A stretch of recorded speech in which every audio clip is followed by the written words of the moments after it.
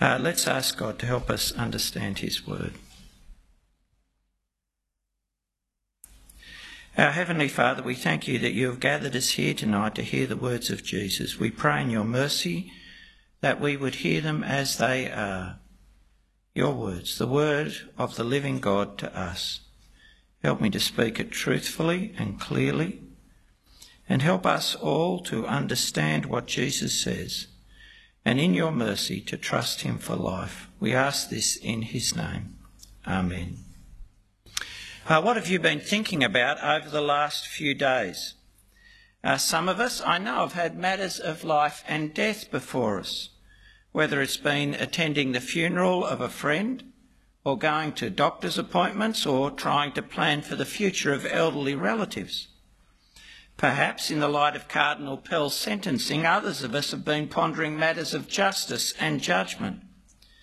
But for many of us, I suspect, over the last few days, we've been thinking about how we can stay cool, how we can keep the garden alive, and yes, if we've got them, how we can keep the children occupied when they can't go outside. Oh yeah, and what do I need to do for work, what we'll eat this week? Oh, maybe when can I catch up with my friends? Our lives are often preoccupied with the ordinary, with the daily round of chores and pleasures and conversations. The horizon of our thinking is very much this world, our family, our friends, our study, our work, our health, which means it takes some effort to really come to terms with what Jesus says about himself and us in John 8. See, in this chapter, as you heard, Jesus does say a lot about himself and us. It begins and ends with Jesus making extraordinary claims about himself. I am the light of the world. Before Abraham was, I am. There is a greatness to what Jesus claims about himself that is really far beyond our ordinary preoccupations, that transcends the conscious horizons of our lives. In just these two verses, Jesus claims to be a figure who dominates the universe and all time, of importance to all people, the light of the world, one who shares the being of God with God. And as we'll see, there's a seriousness to what he says about humanity, about us, that is unsettling, challenging our confidence in our judgments and disturbing our complacency about our goodness and what we deserve from God. You see, here in the words of Jesus, if you listen, you'll see eternity intersects your life. Now, there's a lot in chapter 8, so I've decided, as you see from the outline, not to follow the narrative through, but to bring together what Jesus says here of himself and us to, as it were, concentrate it. Why? Well, it's so that encountering Jesus' testimony to himself and us in its concentrated form, we actually hear it.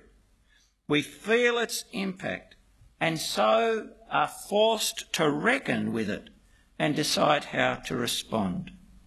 So let's start with what Jesus says about himself, about his word, his work, and about his person. So the Pharisees said to him, "You are bearing witness about yourself. Your testimony is not true."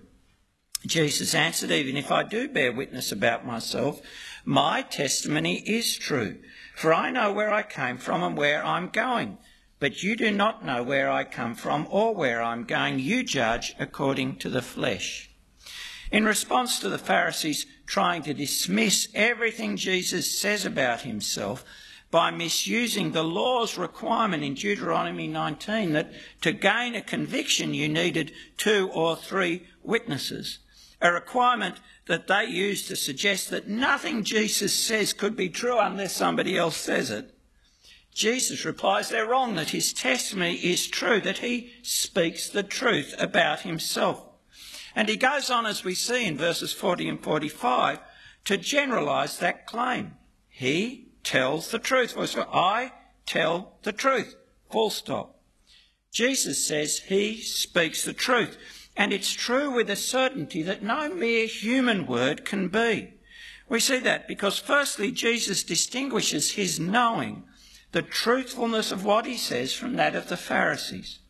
Jesus says he has the full picture. He knows where he's come from and he knows where he's going. They don't. They judge, he says, according to the flesh. That is, their knowledge is limited by the weakness and intrinsic limits of this life, of being finite creatures caught in a moment of time. Now, you may have heard the story of the blind man and the elephant. You know, each blind man confusing the small piece of the elephant that they're aware of, whether it's the tusk or the ear or the tail, with the total reality of the elephant.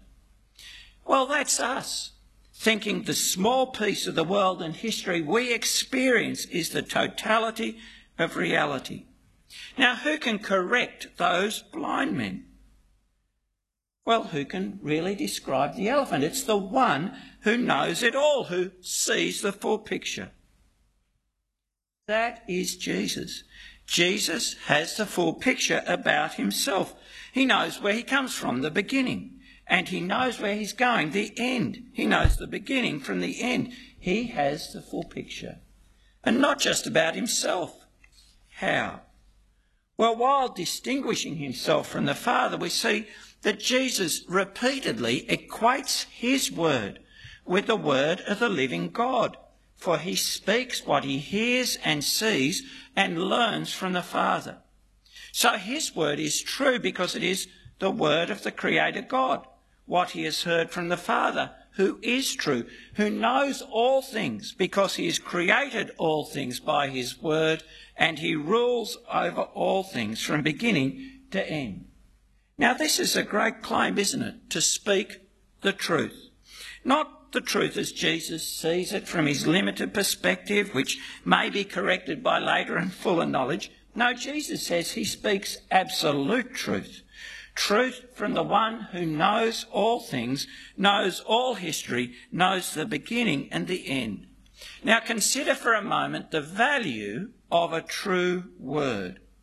Of a true word in a world of many words, where we have learnt that what people say, even their description of their observations of nature, is determined by their outlook, their presuppositions about the world, so that what they say is always just their take on things. In this world, Jesus' word, he says, describes what is and what will be. In confusion and conflicting interpretations about reality and its nature, about right and wrong, about the best way to live, Jesus says his word is true. It can be relied upon. Think of the power of that. An example. Your feelings, perhaps, say life will be better if you walk out or move in, but you don't know. Jesus' word says it's right to be faithful, wrong to have sex before marriage, and that you will reap what you sow. Despite what you may feel, his truth lets you choose what will be best. More, we face ultimate choices in life, choices where we cannot know from our own experience what the consequence of our choice will be, because those consequences are in the future, sometimes in the distant future. We face ultimate choices that determine direction now and our eternity. So, for example, do you live as if this life is just chance, just all there is, and so you ought to just maximise your pleasure now because you'll just stop? Or is there a judgment and an eternity with a divide between heaven and hell? Jesus says his word is true. He says, though heaven and earth will pass away, his word will still be true. And that listening to him, we can know reality, know what is to come. We can build our lives upon his word, make all our decisions and choices based upon his word with confidence that it will bring us life. Truth is treasure. And speaking the truth, Jesus makes, he says, true promises. Promises that are true because, well, they are the promises of the God who can do all things, the God whose word is powerful to bring about what it promises. So Jesus says, if you abide in my word, you are truly my disciples, and you will know the truth, and the truth will set you free. Again, he says, if anyone keeps my word, he will never see death. Here are promises of freedom and life and light in darkness, made to those, he says, who abide, to those who keep his word, who have not just a familiarity with Jesus' word, but a commitment to believe and live by that word, to keep on holding true to it all through life. See, what we see in John 8 is that Jesus is someone who claims his promise, his word, should shape your whole life, should be relied on for eternal life. Think, who can say that? And Jesus speaks here also of his work, of what he came to do and will do. So we see verse 49, his work is to honour the Father. And he honours the Father, verse 29, by doing his will.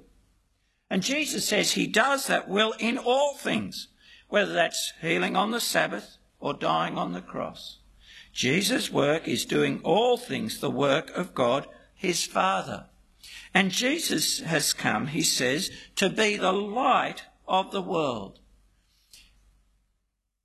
Now think of the scope of the work Jesus claims to do. See, he's saying, I'm not just the teacher of a few first century Jews, but of the world, embracing all people and all time. And think of the power of the work he claims to do.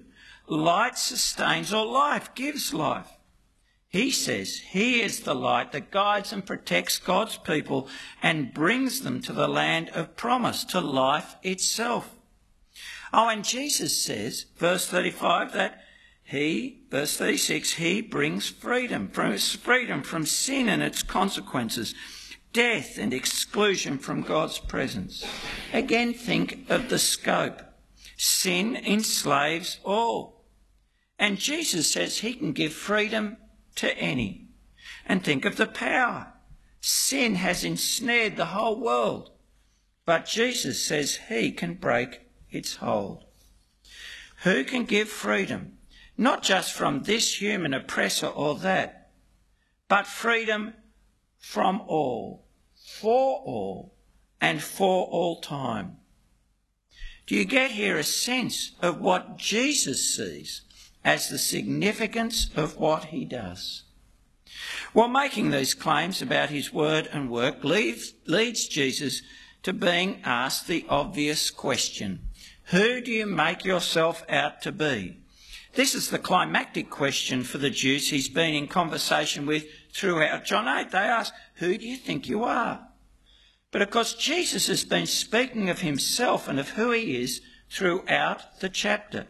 He has spoken freely of his relationship with his Father, God, the Father they do not know. So verse 16, even if I do judge, my judgment is true, for it's not I alone who judge, but I and the Father who sent me. Jesus says he's sent by the Father, and that he is one with the Father, God, in judgment. More, verse 18, he is one with the Father in witness. And yes, verse 19, he truly reveals the Father. You know neither me nor my Father. If you knew me, you would know my Father also. He truly reveals the Father, God, such that to know Jesus is to know the Father. Again, verse 26, he says, I have much to say about you and much to judge, but he who sent me is true, and I declare to the world what I have heard from him. Jesus says he is taught by the Father, hearing from the Father what he should speak.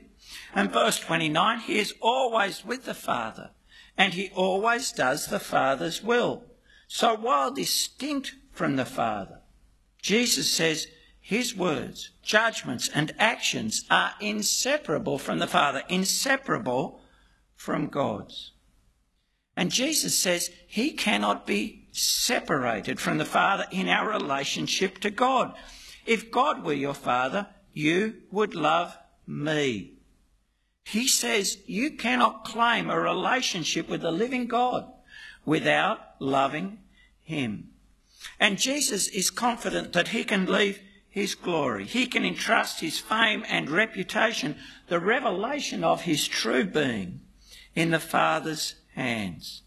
This relationship with the Father, verse 55, is not something he can deny for the sake of pleasing his critics, even if it costs him his life. Jesus claims to be, yes, distinct from the Father, but inseparable from him, coming from him and returning to him, truly revealing him, speaking his word, doing his deeds on the earth, such that to see him is to see the Father, to know him is to know the Father, to love him is to love the Father. And this is so because his being is the being of God. In response to the Jews' question about who he is, Jesus spoke of Abraham rejoicing to see his day, and the Jews pick him up on this. Verse 57, "You are not yet 50 years old, and have you seen Abraham?" Jesus said to them, "Truly, truly, I say to you, before Abraham was, I am." I am. This is the third time Jesus has used this phrase in John 8, and the other two examples are in verse 24 and verse 28. Now, the Jehovah's Witness New World Translation reads in verse 58, "I have been." Why? Well, they want to teach that Jesus is, yes, pre-existent, lives before Abraham, but just an exalted creature. And so they want to avoid any suggestion that Jesus is not just pre-existent, but eternally existent. But Jesus says, "I am." A present. He always is. He is eternally existent. I am is used absolutely. He's saying there is no limits on his life.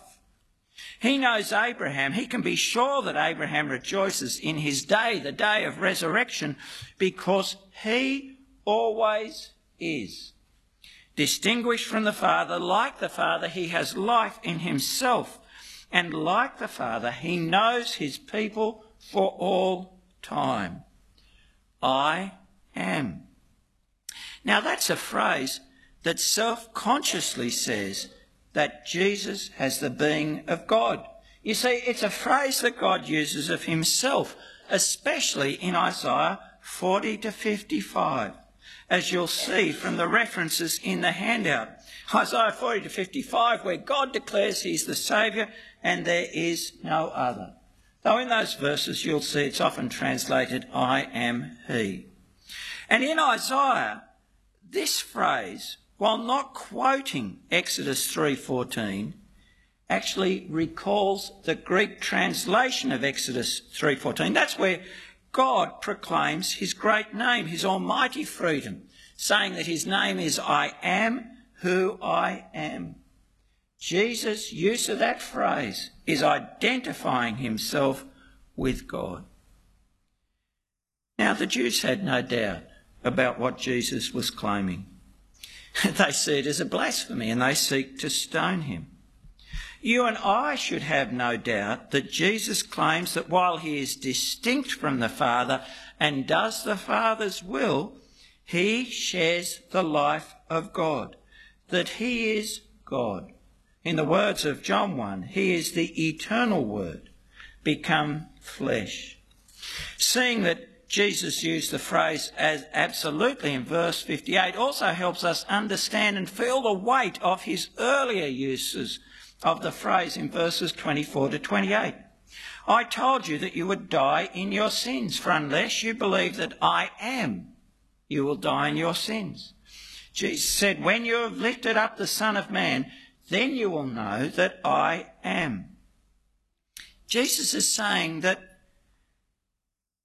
we must believe that he is God come amongst us if we must be saved.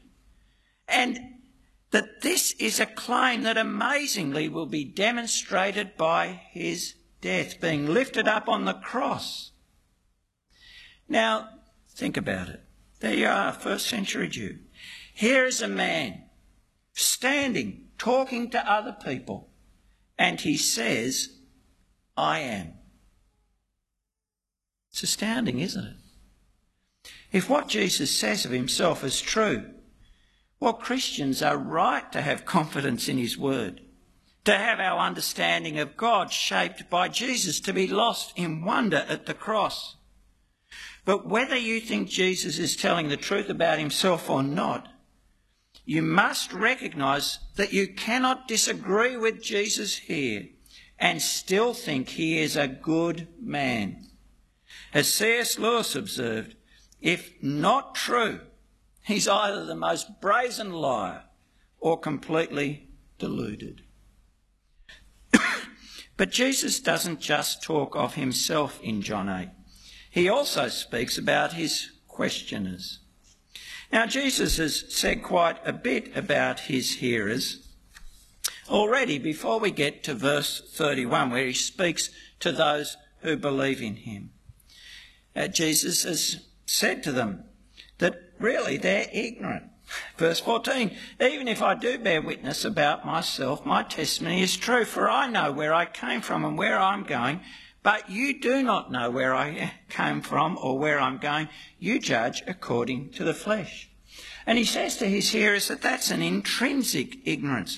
Being creatures, there are some things that they just can't know, and their judgments are marked by the weakness, the frailties and the limits of the flesh, the life of this age. They cannot judge God.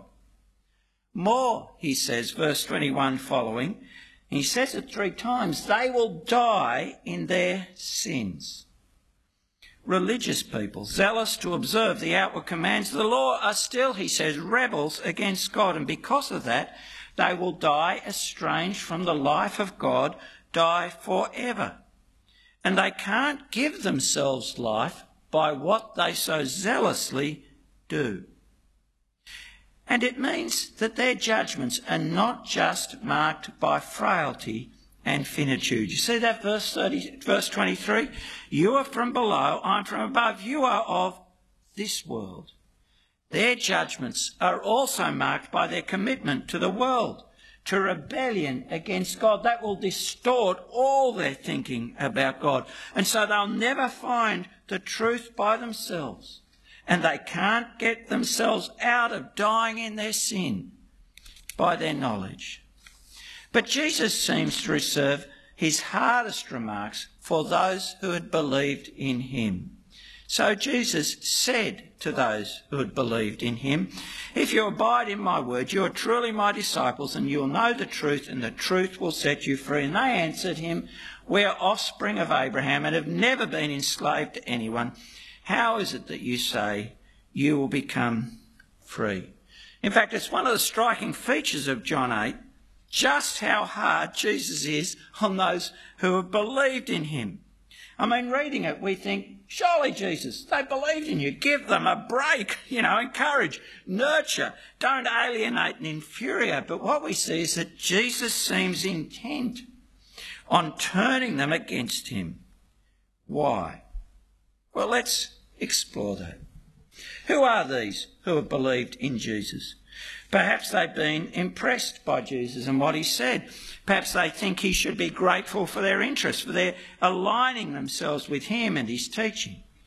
But like those we meet in John 2 and John 6, these are not disciples. They're still dealing with Jesus on the basis of their understanding of him, not his. Liking this or that Jesus may say or do, but not receiving him on his own terms. And Jesus says that to be disciples, they must continue in his word. Then they'll know the truth that will free them. Free them from what, they ask. And Jesus gives them an answer they don't like. It's very solemn, verse 34. Truly, truly, amen, amen, I say to you, everyone who practices sin, keeps doing sin, is a slave to sin. The slave does not remain in the house forever. The son remains forever. Now, slavery is something his hearers were familiar with. To be a slave was to be in the possession of your master. to be someone who has no rights, who cannot do other than his or her master's bidding, cannot free themselves. In particular, Jesus highlights that a slave is someone who has no permanent place in the household, no permanent belonging. So despite their possession of revelation, despite their believing heritage, despite their external ritual conformity, these Jews were still slaves to sin and reaping its wages, dying in their sin. Now, sometimes what Jesus says here, the truth will set you free, is used absolutely, as if any truth, even being true to yourself, will set you free. But that's the exact opposite of what Jesus is saying. It's the truth about him, who he is and what he does, that the disciple learns as he continues in Jesus' word. Oh, and the truth about how you're to live as his follower. That truth will set you free because it's Jesus, verse 36, who sets us free. And the freedom is not political freedom, the freedom of being self-directed or being able to do whatever you want. It is the most precious freedom from sin and death and from the lies that maintain sin's hold over us. His believing hearers had to, says Jesus, by abiding in his word, follow him to the necessity of the cross. But they could not even accept what he taught about them and their need. So Jesus continues to tell them the truth about their situation, about why they cannot receive his word. Theirs, you see, is a willing slavery. But to help them see that, Jesus shifts the talk to talk of fatherhood, addressing their claim to privilege because they have, verse 39, Abraham as their father. Oh yes, and because they claim, verse 41, to have God as their father. That is, they say that their spiritual privilege extends to being included in Israel, of whom God had said in Exodus, Israel is my firstborn son. But Jesus uses the language of fatherhood. And he's not using the language of fatherhood to speak of physical descent. Oh yeah, he knows the Jews are seed of Abraham, physically descended from Abraham. He is using the language of fatherhood to speak of character, in the sense of our saying, like father, like son. You see, whose family you belong to, the likeness you bear, is seen in the values you embrace, the desires you pursue, the actions you perform. Now, by this standard, Jesus says their claim to have Abraham as their father is shown to be empty. Verse 40, Abraham believed the word of God, but they rejected. Their claim to have God as their father is also shown to be empty. Verse 42, because they don't love the one the Father has sent. So, whose children do their actions and desires show them to be? Especially their inability, verse 43, to receive the true word that comes from God. Well, Jesus says, verse 44, that what characterises the devil characterises them, and that what he wants is what they desire. Theirs is a willing slavery to sin. So what characterises the devil? Verse 44, you're of your father the devil, and your will is to do your father's desires. He was a murderer from the beginning and does not stand in the truth because there is no truth in him. When he lies, he speaks out of his own character, for he is a liar and the father of lies. You see, the devil, says Jesus, is a murderer, someone who hates and wants to take the life of others, in fact, to plunge our whole race into death, just as these Jews want to take Jesus' life and in so doing attack all life, life itself, the life that is the light of humanity. And in Genesis, we see that the devil, chapter 3, murdered through lies. The two big ones. Here's the first big one the devil tells us. You will not die. God will not keep his word. Oh, and yes, what goes with that? The creature's word, your word, can rival God's in establishing reality. And with that lie comes the second big lie, perhaps the biggest lie, because it is a seductive half-truth. You will be like God. You can determine for yourself what's right and wrong. You can be accountable only to yourself and hold all else accountable to you, because that's what it is to be God. You only need to look to yourself. Now, Jesus says his hearers have so embraced lies that they cannot now recognise and receive the truth spoken by the one who speaks the truth of God. In fact, they hate the truth. For if you live with those lies long enough, you will immediately reject the one who tells you the truth simply because he tells the truth. Because the truth he speaks from the living God, threatens the whole foundation of your life, built on those lies that God will not keep his word and you can be God. Oh, and threatens your confidence in your own goodness based on your own judgment of yourself. Jesus says his hearers, not receiving his word, are ensnared in lies and death, blind to the truth and unable to discern it. Jesus is being hard on them to help them see their plight, the full extent of their helplessness and need. But the Jews that Jesus is speaking to, these religious officials, are not unique, are they? Their problem is our problem. You heard Jesus. Anyone who commits sin, not just the Jews, anyone who commits sin is a slave to sin. We are all of the flesh. We all just have the life of this age of ourselves, not just the Jews. We are all from below of this world. Our judgments are flawed and finite, in no place to judge God and reject his word.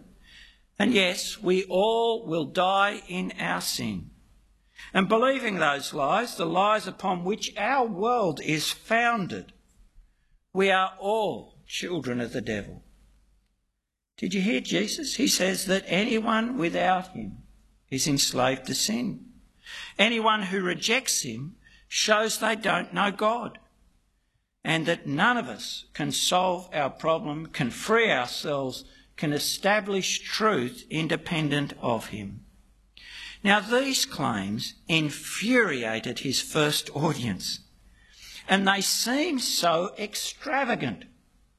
What proof could be equal to those claims? Well, Jesus tells us it must be a God-only proof, something only the living God can do. Jesus knew that.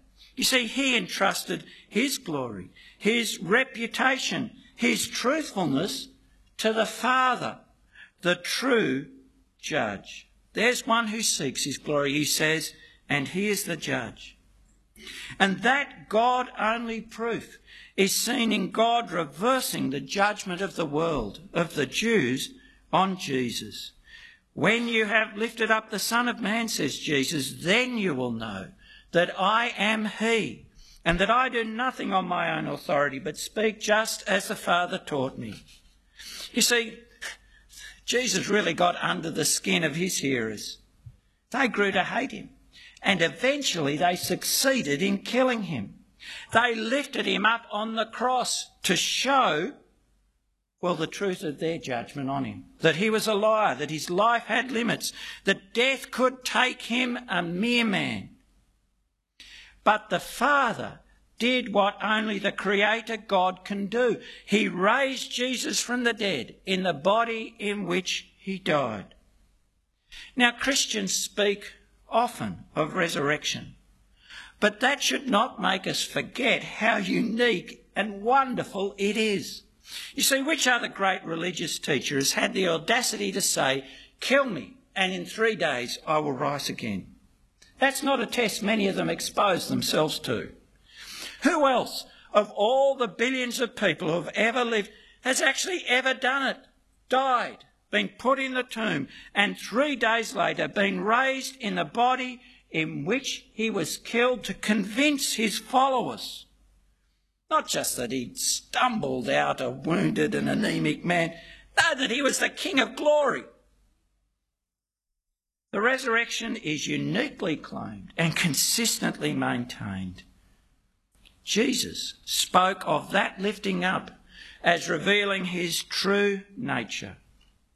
In being lifted up on the cross to be the Saviour of the world, and in being lifted up through the cross to the Father's right hand, to the glory which he had with the Father before the world, all will come to know, says Jesus, that he is I am. That he, like the Father, has life in himself, a life he can share with others. And all will know that his word is the word of the living God, a true word. That the things he said about us and our plight are true. Oh, and that the promise he has made are true. That all will know that he is the one who brings, that he is the provision we need for the mess we're in. That's right. In being lifted up, we will know that he is light in our darkness. He is freedom, the source of our freedom as sons in the place of our slavery. That he is truth in a world of lies, lies that are deep in our heart, lies that have spread through our world. That his is life, and he can give life in a world of death that has embraced the destruction of life in believing lies. Oh yes, all will know that he is love, where our lives have become ensnared in murderous hatred of God. And Jesus says this provision is for all those who abide in his word, who follow him by keeping on with believing, and keeping on with the believing that does his will. So what will you do with the Jesus who confronts us with his greatness and who speaks serious words about our need? Many of his first hearers rejected him. They couldn't believe that they were that bad, given to lies and death, and not the privileged people, the good people, the people able to judge God that they wanted to think of themselves as. They couldn't believe that they were enslaved, not freely choosing what they wanted, but given to their master's murderous will. And they couldn't believe that Jesus was that great and that good, God come amongst them, speaking the truth to bring freedom and life. But we live on the other side of Jesus being lifted up. We have his teaching, and we've seen its impact on our world over thousands of years. And it's not the impact of a mad or bad man. It's transformed lives and societies for better. More, we have the witness of God to Jesus' truthfulness. God glorifying his Son on the cross in the resurrection and exalting him to be the giver of the Spirit of God, the giver of life. Now, listening to Jesus in John 8, you may have recognised for the first time that the claims of Jesus are the claims no good man could make for himself. They're claims only one who is God and man could make. And you may be uncertain hearing that for the first time, uncertain how to respond to them. Perhaps that's because you've never thought of yourself as enslaved or dying in sin. Or maybe it's because hearing Jesus, who until now you have thought of as a good man, a good teacher, well, has actually unsettled you because you realise you can no longer think of him in that way. Well, if that's you unsettled, don't stay uncertain. Investigate. We would love to read a gospel with you, to introduce you to Jesus. Or maybe you're here tonight as a believer. Well, let me encourage you to believer to grapple daily with the greatness of Jesus. Resist the temptation to contain him in your domestic horizons or to shrink him so you can tailor him to your needs. And resist the temptation to think that the plight of your neighbours is not as serious and deadly as Jesus says, so that you don't slip into lies and solutions that are no solutions. You know, those solutions, we just need more education, or Each one of us can find his or her own way to God, or no one will die in their sin. That's the devil's first lie. No, listen to Jesus and see your neighbours enslaved and only able to be liberated by the word of Jesus. See them as having ears unable to hear unless they are unstopped by the Spirit of God through his word, so that you keep sharing that word. Oh, and resist shrinking Jesus, so that you can keep on seeing how precious your faith in Jesus is. That your faith that believes and heeds and obeys is actually not the end of your freedom, but its beginning and source. And your perseverance in the faith is actually part of a great and history-long struggle with the evil one. That it's a participation in the victory of truth and love. And that your confession of Jesus is actually a protest against lies and death. Don't shrink Jesus. Grapple daily with his greatness. Know Jesus as he is. I am the eternal Son, sent from the Father, sent in love to be lifted up to give life to the world, who speaks the truth of God. Speaks the truth of God to you. The truth that can be absolutely relied on every day and forever, for he never fails of his promise. Grapple with the greatness of Jesus so that you can know the comfort and confidence of trusting him, the word become flesh. Let's pray. Our gracious Heavenly Father, we pray that we would hear Jesus speak of himself so that we would trust him as he deserves to be trusted, the one who speaks the word of God because he has the life of God, the Son sent from the Father. And we pray, gracious Father, that we would hear Jesus speak of us so that we would turn to no one else, but would be those who abide in his word and so know freedom and life forever. And gracious Father, we pray that we would keep listening to Jesus so that we are confident enough in him to share that word that gives us life with our neighbours. We ask this in Jesus' name. Amen.